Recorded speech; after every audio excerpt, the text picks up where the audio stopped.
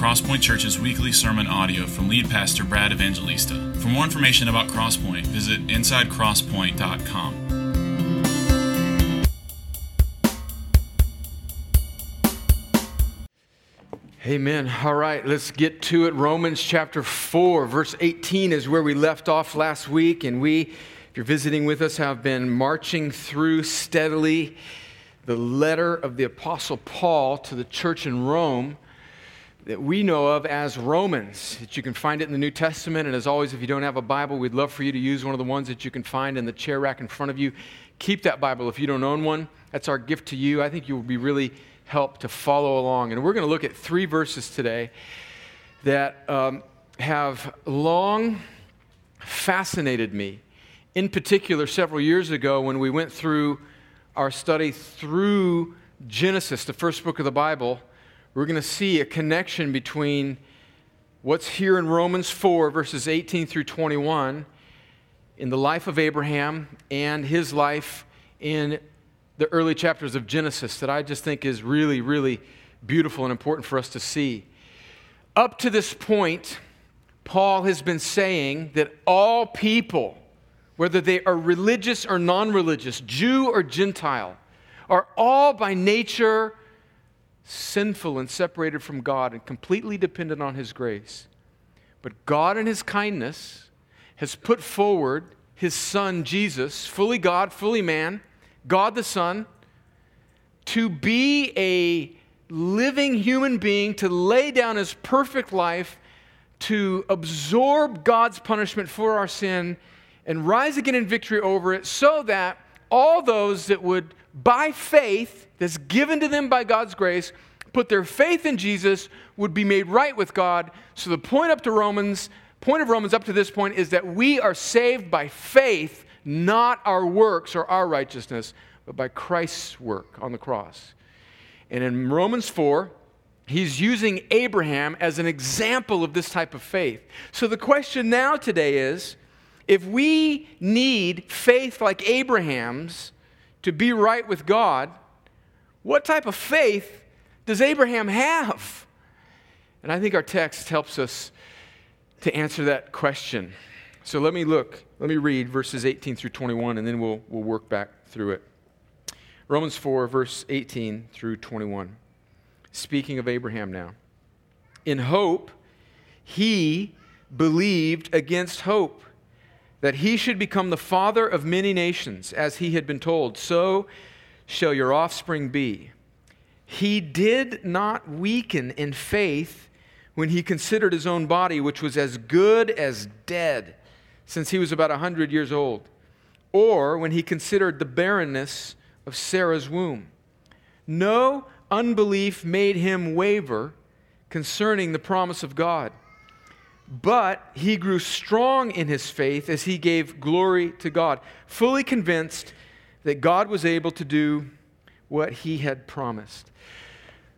Well, let's pray and ask the Lord to help us understand this text and see Christ and be encouraged. Father, thank you for this beautiful passage, this incredible passage, this important passage about the nature of Abraham's faith that we need as a gift from you in order to be made right.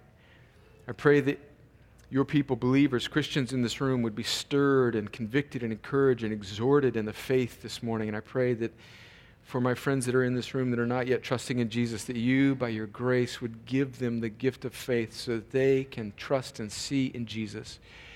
And we pray it all in the name of Christ, trusting, believing in the work of your Holy Spirit among us. We pray it in His name. Amen. I want us to look at, from this text, I see 4 aspects or characteristics of true faith. And so we're just going to work back through this text very, very quickly. The first aspect or characteristic of true faith, or the faith of Abraham, is this. Number 1, that true faith is not blind. It's not blind. Now, sometimes Christians are criticized for having a kind of irrational outlook on life and a kind of blind faith. And maybe you have met Christians that sort of fit into this stereotype. Ironically enough, many times Christians that have this type of faith, in quotations, come from a stream of the church that is ironically, I think, called the Word of Faith movement. And it's a type of stream or brand of Christianity that I think is very defective and very faulty, that believes that faith is something that you confess, that you sort of generate on your own, and that any consideration of reality or any consideration of the facts, for example, let's just say maybe somebody's sick. Have you ever had a friend like this, and maybe they're in this sort of stream of the church, and they're coughing, they have 103-degree fever, and they got a runny nose, and they're coughing up a lung, and you say, "Oh, brother or sister, do you have the flu?" And they say, I don't receive that. And you're like, "Well, okay, but stay away from me because you got the flu," right? And they put, I think, an unbiblical emphasis on faith as something that we bring to the table, and it seems to be, let's be honest, and I want to be charitable here, but it's just, quite frankly, it's detached from reality. But actually, if we look at this text, I think that it's biblical faith. The faith of Abraham is exactly the opposite. Faith is not creating new circumstances by the power of our positive confessions. That's wrong. Faith is not refusing to accept reality. Faith is believing in God that despite the circumstances and the reality, He can be trusted. It is trusting that God is a good Father who knows how to watch over His children and knows how to fulfill His promises to them, even if we don't understand the layers of all of those promises and how God will work ultimately His purposes out in our lives. Hebrews 11:1, this famous chapter on faith, starts with this verse. It says, "Now faith is the assurance of things hoped for, the conviction of things not seen." And the things not seen that I think Hebrews 11:1 is referring to is often God's mysterious purposes, that He ultimately works for our good. And we, friends, we never see that in the moment. If we could see all of God's purposes in the moment, it really wouldn't be faith, it would be sight. And God, for His glory, according to His wise counsel, has created everything that is and has created mankind to be a display of His glory, and has made this system, this reality of faith, to be the means by which He actually brings glory to Himself as His people in an uncertain world grope through the darkness in faith towards Him so that He might receive glory. So let's look at the text, at what Abraham's faith was like. Abraham was not blindly believing God and denying reality. Abraham had a flu and he knew it, right? In fact, that's what it says in verse 19. It says that he did not weaken in his faith. In fact, one verse up before that, in verse 18, it says, "In hope he believed against hope." We all know what that phrase means, right? That the odds were stacked against him. And what is he believing? That what God had promised him years before, that somehow he would be the father of many nations, and that God would create a nation through him, that through these people, this family, that would ultimately bless the world, that we now then realize in the New Testament ultimately is the people of God. And through this family in the Old Testament comes Christ the Messiah, that all those things that Abraham could just see in shadow form, even in the reality of his circumstances, Abraham did not stick his head in the sand, but he believed God. It says in verse 19 that he considered his own body, which was as good as dead. He's 100 years old, and his wife was in her 90s, and her womb was barren. But yet, Abraham, not denying all these things, considered. That word, a fuller definition of the word considered, is to come to a clear and definite understanding of something, to understand completely, to perceive clearly. Abraham was in no denial of the situation, that there was absolutely no way through human effort that God's promise could be fulfilled. But yet, he believed. He believed. He trusted in God, even though everything around him seemed to point in the other direction. Just very briefly, how might this apply to us today? Maybe you are a Christian who grew up in a church culture a little bit maybe similar to what I just briefly described there earlier, about a kind of church culture that called for a kind of blind faith, a kind of confession-oriented church culture. And by confession, I don't mean a good, solid doctrinal confession of faith. I mean kind of putting all the weight on what you say. And strangely enough, those church cultures can kind of exist in different extremes. They can exist in really kind of word of faith, sort of prosperity gospel, like you have to believe these things and not doubt them.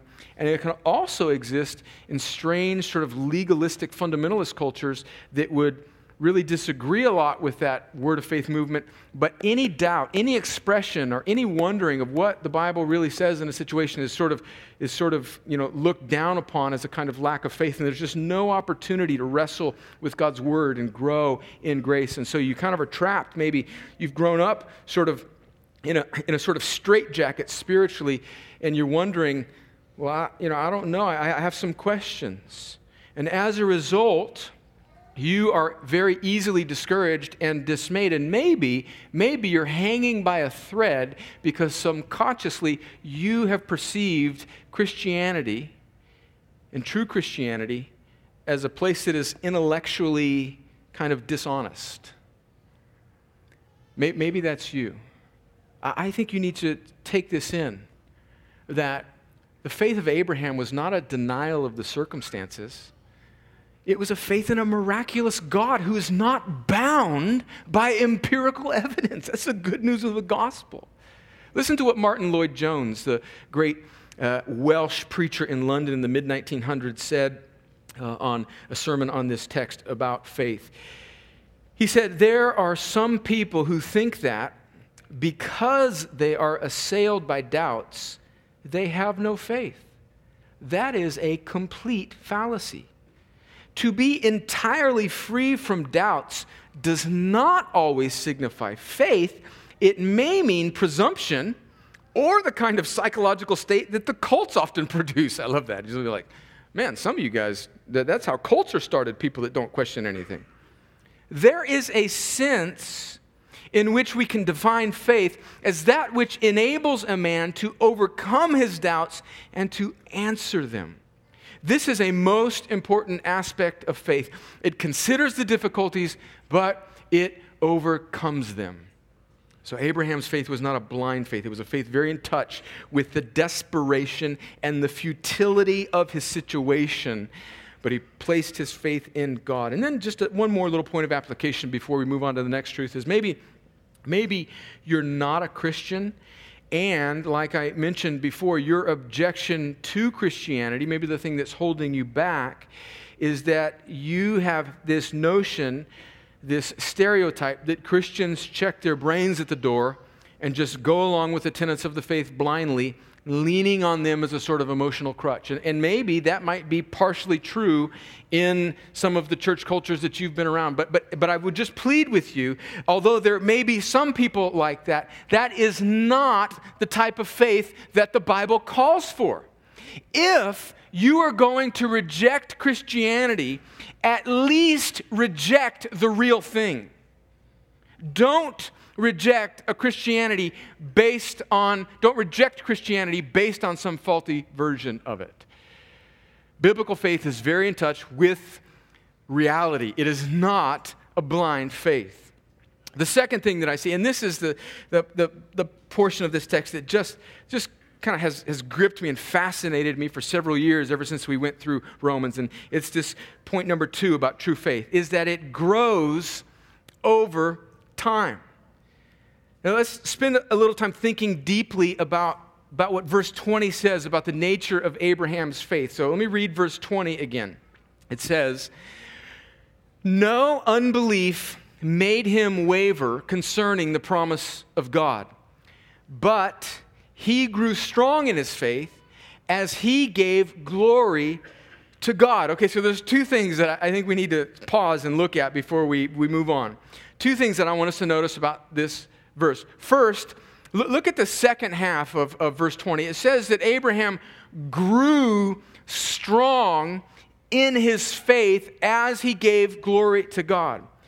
The phrase grew strong, I take it to mean that his faith increased over time. That as he built up experiences of seeing God's faithfulness, his faith was strengthened. This means that by necessity, his faith initially was not fully formed.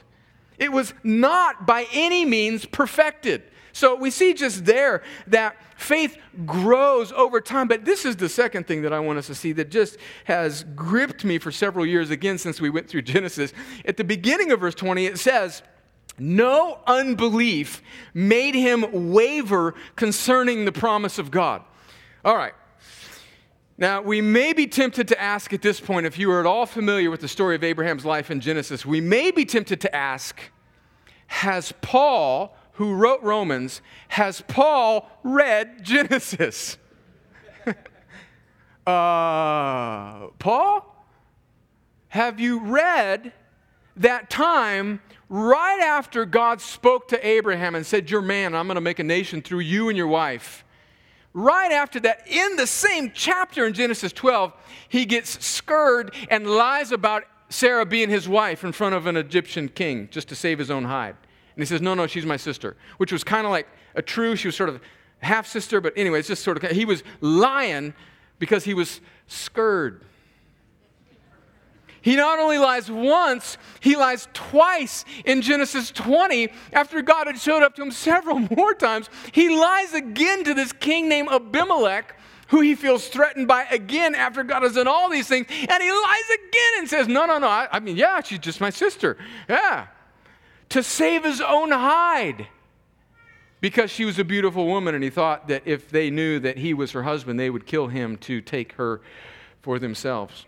What about Genesis 16, where after years of infertility, his wife Sarah concocts a scheme to, through their human means, fulfill God's promise, and she brings him her servant Hagar and says, "Why don't you have a child with Hagar, my servant, since I am barren?"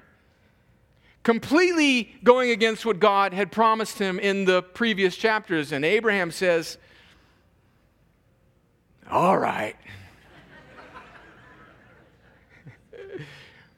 What about, just to give you, I don't want to just summarize the biblical text. Let me just read to you Genesis chapter 17, verse 15 through 21. What about that time Abraham laughed at God in seeming doubt? Listen to Genesis 17, God coming again to promise him no, even after Abraham has doubted God and circumvented his promise and had a child through Hagar, and God is still gracious. And in Genesis 17, verse 15, it says, God said to Abraham, "As for Sarai, your wife, you shall not call her name Sarai, but Sarah shall be her name. I will bless her, and moreover, I will give you a son by her. I will bless her, and she shall become nations. Kings of people shall come from her." Verse 17, listen to this.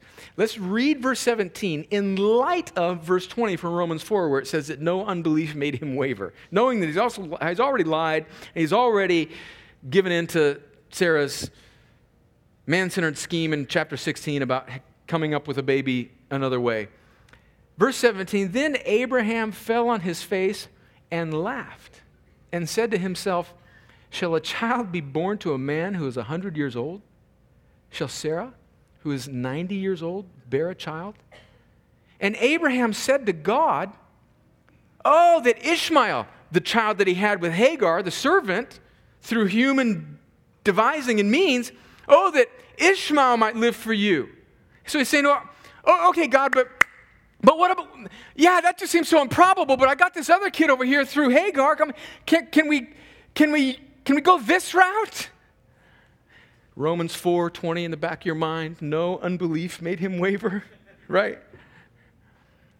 Oh, that Ishmael might live before you. And God said, no, but Sarah, your wife, shall bear you a son, and you shall call his name Isaac. I will establish my covenant with him as an everlasting covenant for his offspring after them. So what are we to make of this? Well, I think Paul read Genesis. I think Paul knew Genesis backwards and forwards. And I also think that the same Holy Spirit that inspired Moses to write Genesis is the same Holy Spirit that inspired Paul to write Romans, and that the Bible does not contradict itself. And so what are we to make of this? I mean, all of his words prove true, Proverbs 30, verse 5 says. So what is Paul saying about Abraham's faith in Romans 4:20 in light of the Genesis account that no unbelief made him waver? I think that Paul is not saying that Abraham never had any doubts. We see that from the account of Genesis. What I think he is saying, that despite the ups and downs, ultimately he endured in his faith. He persevered. Paul, under the inspiration of the Holy Spirit from the gracious disposition of God, is describing Abraham's life and his faith in the whole. He is not saying that Abraham's faith was perfect, because clearly it wasn't, but rather that over time it grew strong and made it to the end. I think Paul is giving us a picture of God's perspective on Abraham's faith. It is the gracious perspective of a benevolent, gracious father. Oh, friends, think about anybody that's ever raised a child that has achieved anything.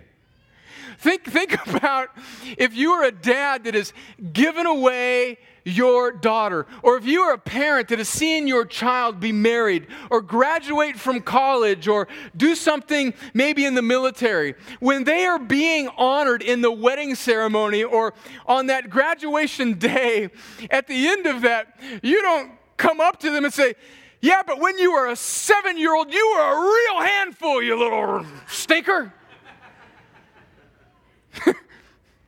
Or even if they rebelled as a teenager, you don't bring it up. You look upon the whole of their life, and because you are a gracious father or mother, you with grace and beautiful mercy view that child's life in the grand providence of God, and you say, this child hung in there, did not waver. There were many opportunities to go astray, but they made it. They made it. They made it.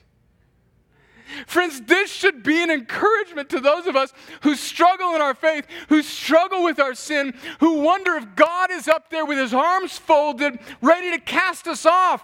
Abraham's faith is the type of faith that saved, and it's the type of faith that weebled and wobbled, but made it to the end. That's the type of faith that God gives us. What does this tell us about God? It tells us that he is gracious towards his children. He is not like some mean boarding school professor peering over his glasses as he evaluates your grades on the last day of class. Stephen read it for us at the beginning of service in Psalm 130. If he should mark our iniquities, who could stand? Abraham's faith that saved him was not a faith that was perfect. It was a faith that God gave him that over the course of time made it to the end. It's a persevering faith. It's not a perfect faith. Spurgeon puts it this way. He says that a slender wire can receive a great message, Friends, the beauty of the gospel, one of the great truths of the good news of the gospel, is not that we are saved by the strength of our faith, but we're saved by the strength of the object of our faith, which is Jesus. Do you see the beautiful truth there? If we were saved by the strength of our faith, then when is enough faith enough?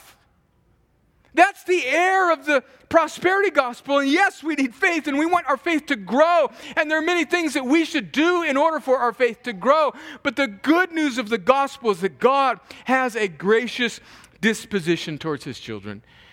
And friends, if you're in Christ, he has a gracious disposition towards you. And how does this apply to us? Maybe for a variety of reasons that are no doubt complex, and I'm not minimizing that. You operate in this perpetual mode of feeling like God is disappointed in you. Dear friend, take in the beauty of God's gracious disposition towards you if you are in Christ. Take in his gracious disposition towards you, your stumbling and your bumbling, like he did Abraham, so that he would inspire the Apostle Paul, in light of all of the events of Abraham's life, that he would say of Abraham, no unbelief made him waver, but he grew strong in his faith as he gave glory to God. The third thing that we need to say about this faith is that it is God-centered. Look again at verse 20 and 21. We just read it. Verse 20, no unbelief made him waver concerning, just notice how many times God is the object here, concerning the promise of God. But he grew strong in his faith as he gave glory to God. Verse 21, fully convinced that God was able to do what he had promised. The point is that biblical faith, faith that actually saves, Abraham's faith, is not general, ambiguous, religious faith. It's not a kind of hazy faith in the man upstairs, as like athletes say at the post-game interview. Makes me want to throw the remote control at the TV. And then all of a sudden everybody claps about that, and then we, prop this athlete up as an example of Christianity because come on. The world is not offended by a sort of nebulous, ambiguous faith in God. But the moment that faith centers on the person and work of Jesus, who is God in the flesh, who has made the Father known, it becomes exclusive and definite. Abraham was specifically trusting in specific things that God had told him. And in the Old Testament, Abraham's faith in specific promises that God had given to him is a kind of shadow of the New Testament faith that we have, a specific faith, not generally that there's a God up there who eventually, through some system of karma, will make everything work out okay, but that God has revealed himself in the face of his Son, Jesus Christ, fully man and fully God, and has put Jesus on the cross to bear the wrath and penalty for sin, so that all who don't just have a kind of deistic worldview, but who trust in Jesus, who lived and died and rose again, will be right with him. It's a specific, God-centered, Christ-centered, gospel-centered truth. This is what Paul says in 1 Corinthians 15, verses 3 and 4. For I delivered to you as of first importance what I also received, that Christ died for our sins in accordance with the Scriptures, that he was buried, that he was raised, and on the third day in accordance with the Scriptures. Friends, the shadow form of Abraham's faith in the Old Testament is the substance and reality of Christ. Our faith is not just in a general moral relativism, but it's in Christ, who took God's punishment for us so that we could be made right with him. And our faith and our trust is in him, not in ourselves. And then finally, this faith produces obedience. It produces obedience. Look at what verse 21 says again. It says that Abraham was fully convinced that God was able to do what he has promised. And then if we read the rest of Abraham's life in Genesis, specifically in Genesis 22, when he is willing to sacrifice his son Isaac, we see that this faith didn't didn't just stay in Abraham's heart and mind. It actually produced in him some measure of obedience. And this is Paul's whole purpose in Romans. Paul begins the letter to the church in Rome in chapter 1 by saying that the whole reason that he has been given this gift of apostleship is to bring about the obedience of faith. And then he ends the letter in Romans 16, verse 26, by saying that the preaching of the gospel has the goal of bringing about the obedience of faith. In other words, faith that does not result in some measure of obedience is not true faith. That's the whole point, I think, of James, in particular James 2, that says that faith without works is dead. Abraham's faith, the faith that we need, is a faith that works, that produces some spiritual fruit in us. The Reformers put it this way in the 1500s in the Protestant Reformation. They said, we are saved by faith alone, but the faith that saves us is not alone. In other words, true saving faith will bring about some measure of obedience in the life of a Christian. And here's my burden. Here's my burden for my own soul and for us, is that we are a church that loves the glory and the good news of the free grace of the gospel. And we put a lot of emphasis on how grace is free, and it comes from God as a gift, and faith is a gift, and there's nothing we can do to earn our salvation. And that is glorious and true, and we should never stop trumpeting that truth. But if that's all we have to say about the Christian life, then we can unwittingly fall into a kind of casual, a sort of cheap grace, a cheap faith that doesn't actually bear any fruit in the life of a believer, which is not the intent of God's salvation in the life of an individual, right? So we have these two ditches that we're always apt to fall off into. One is legalism, and I think we all sort of have a radar for legalism, right? Legalism says that, no, it's sort of your righteousness that pleases God. And so that whole air of legalism is missing the freeness of the grace of the gospel. It's missing the message of Romans, that we are saved not by our works, but by the grace that God gives in Christ, and the gift of faith that we don't produce on our own, but that God gives us. So we are very aware in our culture of legalism, and we want to say, no, you can't put that on me. I'm not saved by those things. I'm saved by what Christ has done. But we're also prone to fall off on the other side of the ditch, and here's a big word, we've mentioned it before. It's called antinomianism, or against the law. It's this wrong view of viewing the Christian life in the Bible as if there are no commands and imperatives for the Christian once they are trusting in Christ.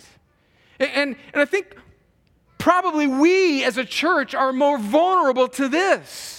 That we would put so much emphasis on the fact that I'm not saved by my works and it's all God's grace, that we just kind of stay in this pitiful, woe's me, there's nothing I can do. But we see that Abraham, when he had faith in God, it produced something in him. Listen to what Hebrews 11:8 says. By faith, Abraham obeyed when he was called to go out to a place that he was to receive an inheritance, and he went out, not knowing where he was going. He walked by faith. Part of the Christian life is not just receiving the grace of the gospel, but going out in obedience to God. And that would be our understanding of grace. Faith, true biblical faith of Abraham, is not blind. It grows. It's God's gracious disposition towards us. It's centered on God, and it produces obedience in us. Let's pray and ask the Lord to help us. Father, as we consider this truth in this text, there are innumerable situations in the lives of the people in this room where you would make application, and where this truth would illuminate our deficient understanding of the Christian life and faith. Lord, for the person who feels weak, encourage them. Let them know that your gracious, fatherly disposition to them is one of kindness and love and grace. To the Christian who's lazy and who is resting in complacency and maybe even sin, Lord, convict them and let them see that true faith will produce going out in obedience away from that thing. And for my friends that are in this room that are not trusting in Jesus, Lord, help them see the true meaning of the gospel so that whatever they are reacting to, they're reacting to the actual truth, not some stereotype of it. May you, by your kindness, give them the gift of faith so that they can turn away from trusting in themselves and put their hope in Jesus. Lord, would you do this all for the glory of your name and for the good of our souls and for the salvation of any in this room who do not trust in Jesus. I pray it all in Jesus' name. Amen. The worship team is going to come and lead us in a few songs of response. Friends, now would be the time for you to pray, for you to repent. If you need prayer for anything, come and find one of us. We'll be up front. Myself, the other pastors, elders will be ready to pray for you. If you have doubted Christianity, you have any questions, don't leave this don't leave this building before you speak to somebody that you know to be a Christian.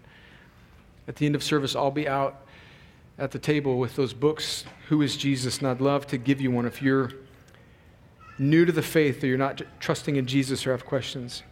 Let's respond now as the worship team leads us to worship God together.